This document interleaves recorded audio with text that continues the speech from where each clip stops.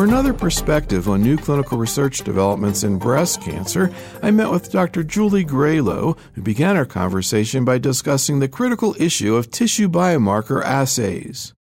We certainly don't know the best way to test for HER2 or ER at this point, and I think the data is emerging from some of our trials where we're collecting samples and comparing local results to central laboratory testing that there are lots of factors that can affect this. And with respect to estrogen receptor, for example, the value of ER, not just positive, negative, but the percentage of cell staining, the intensity of the stain, all of that matters. And I do think we're starting to see some trials sort out a low ER versus a high ER, when they're all positive, but a lower ER expression. We tend to report in the ALRED scoring system at our institution and think that's much more reflective. If I have a patient with really lots of cell staining with a high intensity, I'm much more likely to be inclined to omit chemo, for example, go with strong endocrine therapy, versus those that are more borderline. I'll still add the endocrine agent, but I'm not going to be relying on it as a sole agent. With HER2, the thing we're using it mostly for right now is predicting response to trastuzumab, as opposed to before trastuzumab was around when we were using it as a prognostic factor. And with respect to a surgical perspective, I think we have to be very cognizant of the fact that fixation is critical in any of this, and that if you don't get your sample in fixative soon, and if you don't fix it for an appropriate amount of time, all bets are off. And so that will entirely mess up your ER staining, your HER2 staining, and then we don't know how to treat the patient. We actually had a closed roundtable discussion recently and spent the entire day talking about tissue biomarkers in breast cancer, mainly HER2 and ER. And, of course, these issues that you just mentioned came out. Craig Allred was one of the people there. Of course, he was the person, I think, who was most vocal about ER being a problem in the past. And we brought up this, and I kept pushing to, well, what does this mean to docs in practice? So, for example, the fixation thing. One of the things, for example, that he talked about was not just getting it fixed, but getting it sliced. And that there was actually data showing that people who get operated on Friday have lower ERs than people getting because it was put in fixative, but it wasn't sliced, so the way I understood it. So, I mean, what do you say to a surgeon? Talk to your pathologist and see what they're doing? It's a partnership that has to exist between the surgeon and the pathologist and then the medical oncologist. The ASCO CAP guidelines for HER2 actually indicate you should report how much time it was in fixative, et cetera, all of that. We're starting to do that locally. We think it's important. It actually doesn't stress the issue, which I agree with, that Craig brought up about slicing it. If it's a core, it's irrelevant. You know, the fixative will get in. If it's a big mastectomy specimen or a big lumpectomy specimen, the formalin's not going to get to the middle of that in any rapid amount of time. And so that's relevant, and that is not something that we're reporting at this point in time. I wrote a piece where I tried to make the argument that this is the most important thing that a surgeon can do. Yes, we need local control, we need good surgery, but you're talking about therapies that have the potential to reduce relapse rate by 50%. Each one of these are major things to get wrong. Absolutely. It could absolutely impact the patient's outcome. So how can a surgeon be as assured as possible that the patient's tumor is getting assayed correctly? I think that they need to be talking with the pathologist, knowing when it's getting in fixative, stressing, especially when it's late in the day, especially when it's late on a Friday, when there's a big gap if it doesn't get put in. I think that the surgeons do need to get involved with talking to the pathologist, making sure the specimen gets put in fixative and that it's put in, as you mentioned, in smaller pieces so that the fixative can truly do its work. What about the execution once it's done? I mean, to me, it's kind of weird that every hospital is doing IHC for ER and IHC for HER2, which usually is the first thing that's done, as opposed to some central laboratory that we can really get huge data. And there are big laboratories like that. A lot of this work is being done individually in small hospitals. I think that it does take a certain amount of volume to get reproducibility. I'm not sure that I'm ready to say that only a couple big labs can do it right. I think that breast cancer is common and that there are plenty of centers which have enough cases. I think it's really critical with the estrogen and progesterone receptor when you've got a normal breast tissue in the sample, so you've got a control that should be positive, that you're reporting is is the normal breast epithelium staining? Because if you're reporting an estrogen receptor negative sample and yet the normal breast epithelium in the sample is also negative, I think all bets are off. You got to do it again, and we're not reporting all these things. Another thing that came out at the roundtable was the question of using RT-PCR as a way to measure HER2 and ER. And of course, already the Oncotype DX assay is being utilized using that technique. And in fact, now they are reporting quantitative ER and HER2. What do you think about that? Are you looking at those numbers, and where do you think that's heading? Absolutely. When I get my recurrence score assay back, I'm looking at that. Of course, in general, I'm not sending the 21-gene recurrence score assay, the Oncotype DX, on known HER2-positive patients because I think the data would suggest that most of them are in the high-risk zone, and I'm going to give trastuzumab anyway. So what I have a lot of experience with now is looking at it in patients that I already thought were HER2 negative, and to date I haven't seen a report back to me where it was HER2 positive. I don't have any experience looking at that data in those that we're calling HER2 positive. So while we're talking about Oncotype, I want to throw out to you a couple of numbers that came out of a Patterns of Care study that we just did that I thought were really interesting. We asked medical oncologists, have you sent the Oncotype in a patient with a node-positive tumor?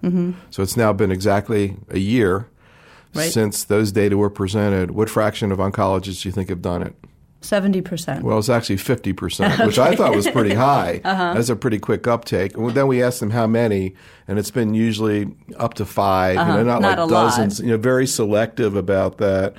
In comparison to what happened when the Oncotype was first presented, I think 5 or 6 years ago, with that where the whole first year nobody did anything, the second year not too much. Now people are kind of tuned into it and starting to think about it.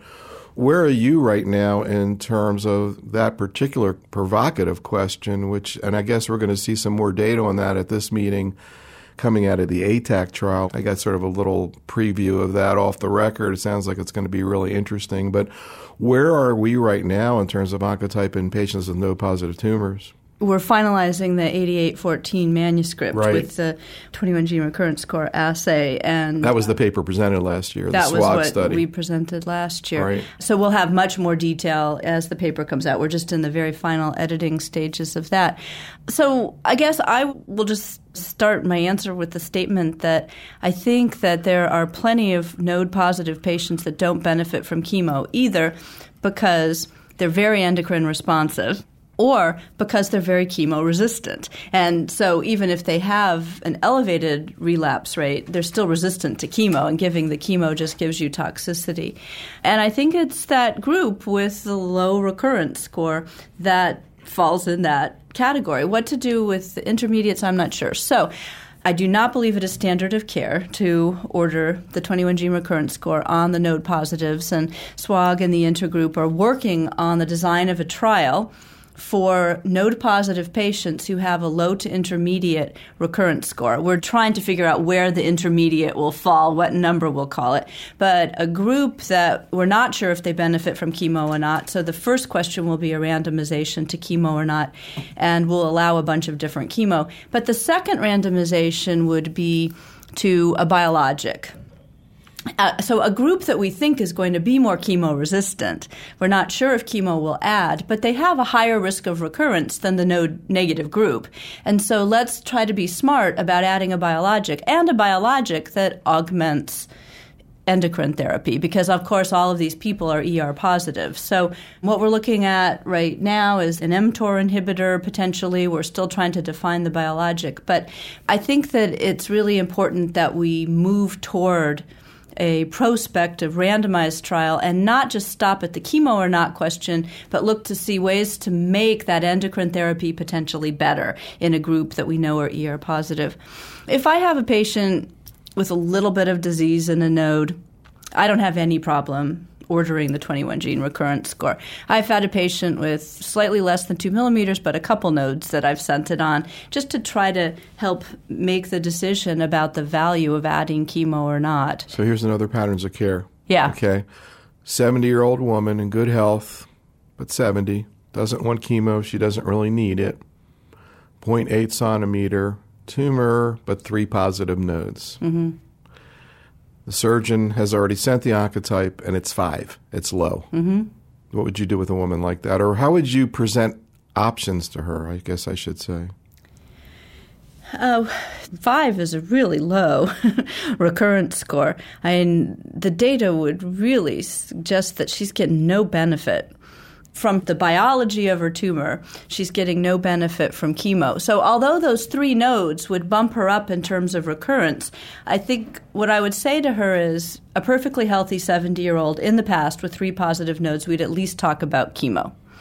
And in this era, could we give a TC, docetaxel cyclophosphamide regimen or something? Maybe, that we don't need the anthracycline. We can get around the cardiac toxicity. But her biology now is not going to support giving the chemo. And if she's already coming to me saying, I would really like to not get chemo, I would say, let's try to maximize your endocrine therapy. And in that patient, I would feel quite comfortable giving her good endocrine therapy. I would favor an aromatase inhibitor over tamoxifen.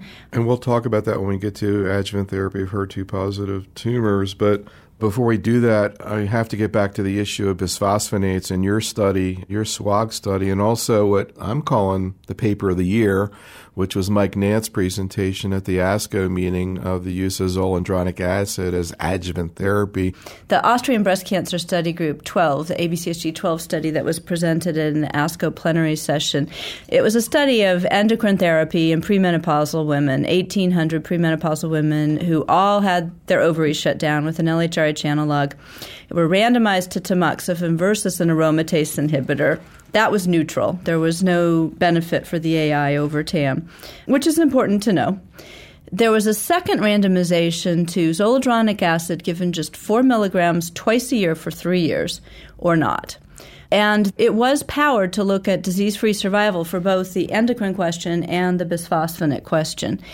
And the surprise was that the bisphosphonate question was positive. Just 6 doses over 3 years of zoledronic acid reduced recurrences or events by about 36%.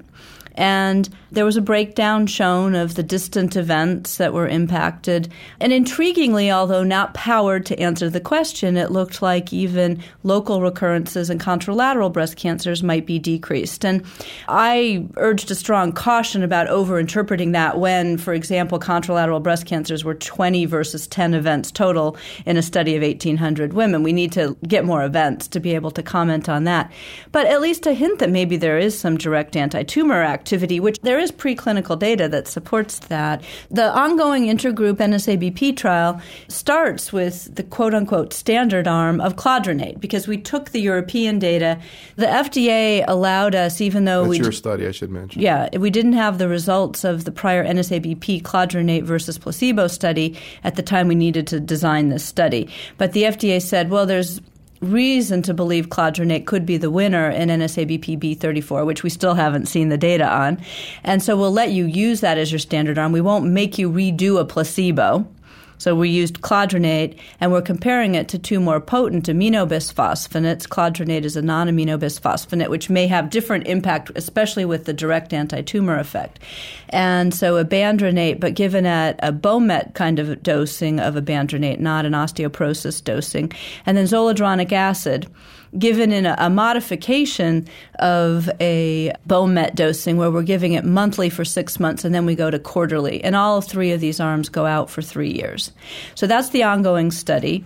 It's 4,500 patients, and we're accruing like crazy since ASCO, over 200 patients a month. So we'll meet accrual within a year. Well, because everybody gets a bisphosphonate. Everybody gets a bisphosphonate. So after ASCO, when we had this intriguing data, but in a subset of premenopausal, ER-positive women not getting chemo. It's hard to extrapolate from that and say all women will benefit. So I think what the country, and Canada has joined in on this too, what we're doing is we're saying we're not sure, short of that group, who benefits, so let's put them on study, and everybody gets a bisphosphonate. What is fascinating is a little hypothesis-generating abstract that got added on. There were about 200 patients in the AZURE trial that got preoperative chemotherapy. And on that trial, you could enroll at the time you started your chemo. You didn't need to have had your surgery. So they had 200 patients, 100 in each arm, who got chemo and had simultaneous monthly zoledronic acid in half of them and not in half pre-op. Wow. And so they have the surgery results. And the end point of that, they looked at residual invasive disease in the breast. PCR was another end point. But the primary endpoint was how much invasive disease was left in the breast. And what they will show is, and it depends on if you look at the data uncorrected or corrected for multiple factors like ER status imbalance and things like that. But I think with the multivariate corrections and everything, there was about 40 millimeters of residual tumor on average in the group that didn't get zoledronic acid. These were big tumors to start with. And it was slightly under 30 millimeters if they had zoledronic acid added. The PCR rates were low in general. You could get any chemo, remember, in this study, but they were something like 6%, and don't quote me exactly, but about 6% in the group that didn't get zoledronic acid added to the chemo and about 12% in the group that did. And that had a p-value of about 0.05 for the PCR. So this was not pre-planned. This is a look at a small subset of the Azure trial, but I think it does suggest a direct effect on the tumor of zoledronic acid in the breast, or at least we need to further explore that. Yeah, it sounds a little soft to me. I mean, it's 200 patients, 30 versus 40%. I mean, maybe, but 30 versus 40 millimeters. 30 versus in terms 40 of residual millimeters. size. Okay. I agree with you. This is not definitive, but it is hypothesis generating. And if you believe from the ABCSG12 data that 20 versus 10 contralateral breast cancers is real, you might say, well, this would further support that. So what we're going to do is the UK, and then I've been working on a trial design as well. We're going to do this in a powered fashion with a true randomization in the pre-op setting. That's cool. A pre-op study? A pre-op study with a standard backbone of chemo, not a mix of a bunch of different chemo. And then add zoledronic acid or not. The preclinical data suggests it might be best to give it the next day after you give your cytotoxic chemo. And we might even look at, for example, an interesting drug like denosumab in this setting, which may have some direct anti-tumor effects separate from its bone effect. So I totally agree this doesn't support that we should change our practice, Neil. But it is really, in my mind, the first data in humans that is pushing me over to thinking there may be a direct anti-tumor effect of zoledronic acid. Well, at a more practical level, and now it's really a concern. I guess there's no other study out there. Anything else that might be reporting soon? Well, the NSABP B34, which was cladronate versus placebo, is probably going to take a couple years to report still. They just had such a low-risk group that they're not having events, and the analysis is event-driven. There is another trial of abandronate versus control. It's in combination with the chemotherapy question that's being done over in Europe as well. I don't think that's close to reporting, though. So I'm thinking, this is maybe a topic that ought to be talked about in a tumor board. So again, the oncologists and the surgeons, I guess, talking about this. But the thing is, at least if you look at the way zoledronic acid was given, the Austrian study, they had very little downside. They saw, I think, no confirmed cases of osteonecrosis of the jaw. I know a few have been seen in some of these trials. I guess you've seen a few in your study. We now have 2 documented and 1 suspected, but it's still an event rate of less than 0.4%. So, you've got a therapy that really has pretty little downside. Yes, there's 1 study, but there were 36% fewer recurrences. Are you discussing this with your patients? Are you actually doing it outside? I know you're trying to put everybody on your study, but if they can't go on the study, will you offer it outside a trial? Well, the nice thing about 0307 is it doesn't have a lot of exclusion. We allow co-enrollment on trials, et cetera. I have a couple of premenopausal ER-positive patients who, for a variety of reasons, some of them live outside of the U.S. and see me for second opinion kind of support. I have recommended it, and I've recommended the twice-a-year dosing. I think what we're going to struggle with is when we see the Azure results. I'm going to bet they're positive, although it might be a little bit more muted in a group of patients getting chemo, et cetera. I'll just say that it might not be the 36% reduction, but when we see those results, I think what we're going to struggle with is the best way to give it every 6 months, or will it be a more intensive, at least start out more similar to as if you had bone mets? Because What we're hypothesizing is the main effect here will be to inhibit the tumor cell's ability to kind of set itself up in the bone, and you're trying to make the bone a less desirable reservoir for those cells and for the recurrence. And so giving more intensive dosing at the time of diagnosis, as if you're treating a bone met, and then going out to less intensive dosing might be better, but it might not. So we're going to struggle with, when we see those results, can we extrapolate back to the twice-a-year dosing? Or do we have to, in everybody except premenopausal ER positive, only getting endocrine therapy, do we have to give more intensive? Let's finish out our discussion by providing an update on really the two targeted therapies that have led the way in breast cancer. We've already talked a little bit about it in terms of hormone therapy and anti-HER2 therapy. Can you talk about what's happened? I think most surgeons know the basic story in terms of the adjuvant trastuzumab trials, but maybe provide an update of what we've learned, let's say, over the past year about that whole issue, and also where things are heading in terms of new research questions in these patients. Well, I think that the adjuvant data is just holding up as we have longer-term analyses, and fascinatingly holding up despite the fact that, for example, in our North American trials, once we unblinded the study because we had the results, there were patients who got trastuzumab who had been in the non-trastuzumab arms. Really? Yes, if they were within X number of months of finishing their chemo, we gave it to them free on the study. And then there was another group that got it even if they might have been off chemo for a year or two. And still the survival benefit and the relapse-free survival benefit is holding up despite the fact that now some of the control group did get trastuzumab. What we're waiting for are some studies looking at the duration of the trastuzumab. For our big studies, we generally picked a year for no good reason. We said, well, it might act a little bit more like endocrine therapy, which we give for 5 years, than it acts like chemo, so let's split the difference and say a year, but not 5 years. And the HERA trial looked at 1 versus 2 years of trastuzumab. We haven't seen the reporting on that. We've had lots of interim analyses, though, so if there was a whopping difference, it would have been reported already. Doesn't mean there can't be a small difference. Various other countries have initiated efforts to look at less than a year. So we have a French study, which has accrued quite well, of 6 months versus a year. I've heard about a couple trials of 3 months versus a year. So we're waiting for the reporting on that. We've had lots of data on the cardiac safety. We certainly are intrigued by a non-anthracycline regimen. And again, our patterns of care studies are showing that a lot of docs are doing that now. Yeah. We're partnering with multiple other centers in a trial for node-negative smaller HER2-positive tumors of giving just paclitaxel with trastuzumab. Speaking of that, I have hot in my hands another pattern. These are things we just got back today, so I'm kind of excited. Yeah, this is just right off the press. So here's the case. Again, patterns of care that we sent out to oncologists. 0.4 centimeter tumor. Okay? 37 years old is the patient. ER/PR negative, HER2 positive, node negative. So maybe you can predict what the doc said they would do with a patient like that, and what would you do? Well, I don't have any hormone options in this case, and I really think if I'm going to give trastuzumab that there's real synergy with chemo. I don't generally just give trastuzumab.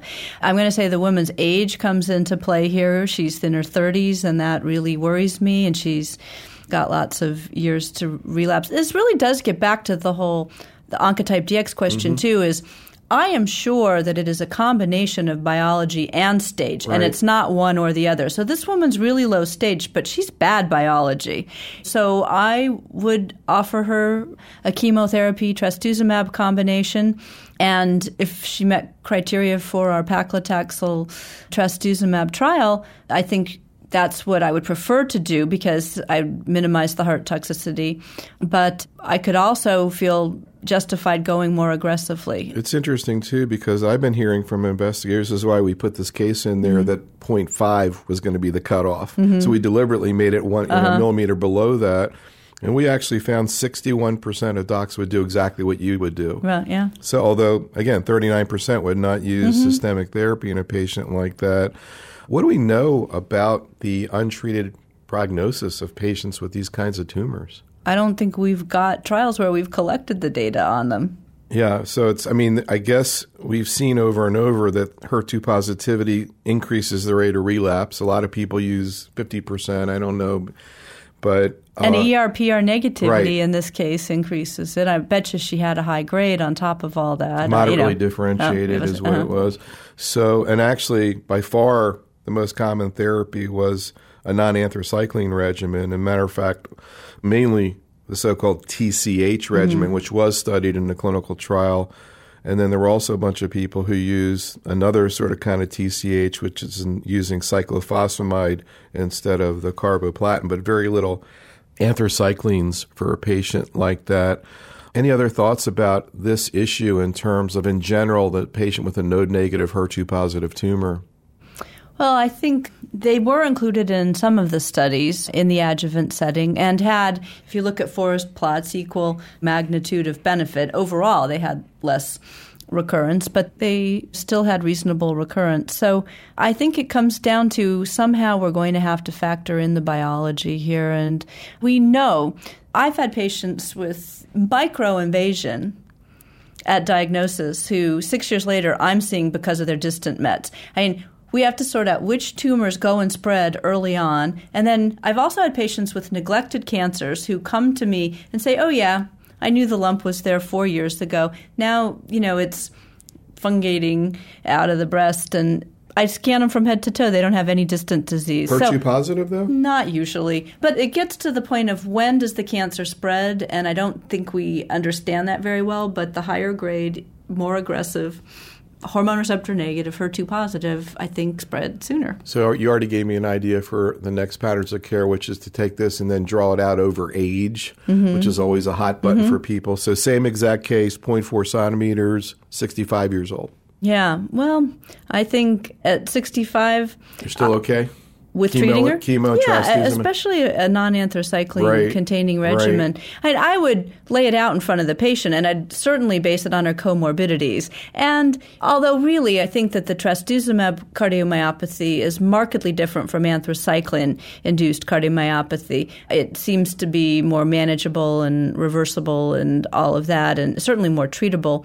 I would, if this were an older patient that had a lot of cardiac problems, I would step back a little bit. It's especially if 4 millimeters. But it's really interesting because there's virtually nobody picking trastuzumab without chemo. So this whole concept of the synergy, even though we haven't really tested trastuzumab alone as adjuvant therapy, people just seem to gravitate towards giving chemo anyhow. Yeah, well, we're working, not that it impacts this case, but we're working in SWOG on a trial that will need collaboration with other groups and internationally probably on an endocrine HER2-targeted therapy combination. So in a HER2-positive, ER-positive group, can we avoid the chemo and still get good results? Well, that was the other thing I was going to ask you. If you take this same 37 or 65-year-old and make it ER/PR positive, would that change your thoughts on this, or you still would go ahead with chemotrastuzumab? Yeah, but I think in an older patient, I might back off sooner. Right. Mm-hmm. Let's finish out just chatting briefly about hormonal therapy. And one of the things that I was curious about your thoughts is the issue of the long-term treatment between 5 and 10 years beyond. We're seeing trials looking at this question, but docs still have to make decisions. And again, we had some more patterns of care data I'll throw back out to you about this. But what's your take on what we've learned over the last few years about the long-term history of ER-positive disease and the potential to intervene and make a difference way down the line? Well, I think it's really clear that the ER-positive population, which in the first 5 years has a somewhat lower risk of relapse compared to the ER-negative, over time, you go out to 20 to 25 years, it's even now because the ER-positives have this constant small but real rate of relapse that goes on forever, and the ER negatives have a much higher rate of relapse in the short term and then much, much lower over time. So these ER positives who still at 20 years have some annual rate of relapse that's been the same for the last couple decades, they may still have benefit from prolonged endocrine therapy. I think that the NCI Canada MA17 trial certainly shows even a survival benefit in the node-positive group for 5 years of letrozole after 5 years of tamoxifen.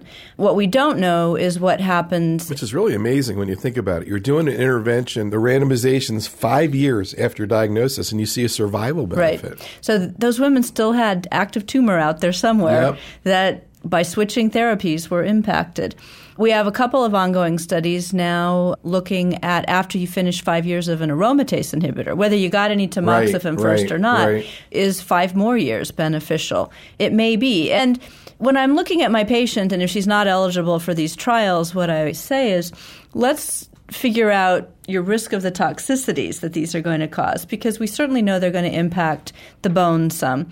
And whether or not they cause a statistical increase in cardiovascular events, there's certainly a subpopulation where the lipids really are affected by it. And so let's take a look at what we really think your risk of recurrence is that remains versus all your other risks for death and all. And so in a node-negative group, after they complete 5 years of an AI, it's not likely that I'm going to feel that the benefits outweigh the risks for continuing on. Patterns of care, 2.5 centimeter tumor, node-negative. Would you, it's done well, no problems with the AI at 5 years, continue or not? Off study, I probably wouldn't. And what about same kind of situation, node positive? How do you approach that? I probably would. Another thing that we asked them, I'm curious what your thoughts were, was I was kind of curious with all the attention to the side effects and toxicities, particularly of the aromatase inhibitors, how many patients make it to 5 years on an AI, assuming they haven't had a relapse, who are okay, like this patient we just described. No arthralgias, no problems, taking it. I'll tell you what the docs in practice said, but first, what would you say? What fraction of patients on AIs, assuming they haven't had a relapse, can take it for 5 years, no major problem? Well, I think it's at least 20% who have significant arthralgias and myalgias. The hot flashes and things I think most of my patients can deal with. So it might be, 75% of patients who can make it. You can predict the exact 80%, So it's interesting with all the attention to these problems, you actually ask the docs and most people are actually getting through it. But then the other issue was this really, I thought, fascinating paper that just got published from the ATAC trial trying to correlate vasomotor symptoms and arthralgias with actually anti-tumor effect. Did you see that? No, I didn't see the really? paper. It was very amazing. And basically what they showed was that patients who had, did you hear Leslie Fallowfield? She brought that up this morning. That's what it was. What they showed was that the people who had the arthralgias and had problems actually had fewer relapses, which is kind of... it gets to the whole pharmacogenomics, and we know tamoxifen is metabolized, in major part by CYP2D6, and in theory we have an assay for it. Whether we think we should be using it or not is another question. But the 3 different aromatase inhibitors all have different enzymes that metabolize them that we don't know as well, we don't test for. And so, with the tamoxifen story, it was also true that the patients who had the symptoms, who undoubtedly had more of the active endoxifen and 25-hydroxytamoxifen, they did better. Fewer relapses. And so it may be that that's the case here, and we just don't, right now, we're not studying those enzymes. We don't know how to correlate it. And the women who do fine and are breezing through it actually don't have as much active drug, in their body. Maybe. Yeah, I thought it was amazing because coming out, I was thinking about, for example, the issue, in lung cancer and colon cancer of rash from EGFR inhibitors, and it seems like that's correlated with the benefit they get. And this seemed like a similar kind of model. So I guess to be continued or determined. We definitely have to figure it out. One final question in terms of the future of endocrine therapy, particularly adjuvant therapy, in terms of new ideas are out there. One, we haven't done that much in terms of combining hormonal therapies, although like the Austrian study that you described was in a sense that because it was ovarian suppression plus one of these other agents.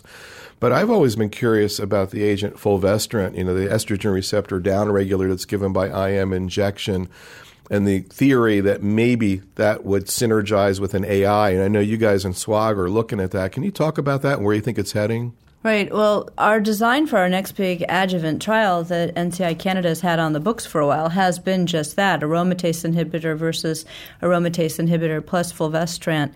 And we're waiting for data from 2 ongoing metastatic trials looking to just show that it's not harmful. Remember, the ATAC trial did combine tamoxifen with anastrozole and showed that arm was worse. So we do have to be careful before we jump into this group of potentially already cured patients that we're not doing harm. I think a problem with fulvestrant in the adjuvant setting is that it's intramuscular. Yep. And, if we're talking about going on for 5 years of coming in for an IM injection, and it's not just a small little injection, it's not the kind of thing you can easily have people do themselves in the home. So I do think that that's a drawback. But I think it's worth testing if we have some interesting data in the metastatic setting. We're looking at other ways in the metastatic setting of overcoming aromatase inhibitor resistance. Some of the drugs we talked about earlier, even an interesting presentation looking at giving estradiol to overcome resistance and then, re-induce sensitivity to aromatase inhibitors. And I think what we learn in the metastatic setting will probably start moving into the adjuvant setting. And I was just, a few minutes ago, Matt Ellis at San Antonio, we've interviewed for this work. He's been talking about it over the last year, looking at diethylstilbestrol in the metastatic setting. And I guess originally he pointed out in the presentation that the original study that 1981 that led to the use of tamoxifen in metastatic disease actually compared it to DES, and it was only the toxicity. Right. The efficacy was the same as tamoxifen. So it's really interesting that maybe that's going to get recycled again. Well, remember, we have progestational agents that have activity too, and really they got bumped out a bit because of their toxicities. So, there's still, when we have metastatic patients who respond a long time to first line and then second line, we are actually, in some cases trying to give estrogen and progesterone in high doses. They seem to do much different things than in low doses. Yeah, there's so much activity in terms of the HER2 patients, which is only 20% of the population, and kind of be good to maybe focus a little bit more on the ER-positive tumors and, novel ideas. And I guess in HER2, you mentioned there's some encouraging data looking at bevacizumab along with trastuzumab. That's being studied now by the NSABP.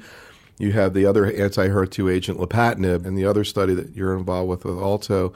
Kind of be cool if we could have some more creative ideas about hormone therapy. Yeah, it's a majority of our patients, and a very important mechanism in many. It's what's driving those cells in a good proportion of those patients. And then you got the triple negative group that feels left out, although we've got lots of, certainly the anti-angiogenics, as well as many of those other biologics we talked about, have potential activity there. We've got to get to individualizing cancer and not just sorting it out by a couple of genes and proteins, but subdivide further. Where have I heard that before? Yeah. Every day, huh? A theme. Personalized, individualized treatments. So I think it's not just the tumor biology, though, but I think we are entering an era, as we just touched on, with the whole pharmacogenomics, where the patient's inheritance as how they metabolize drugs is going to be as important as to the tumor characteristics. And if you don't put both together, you're not going to get the right combination.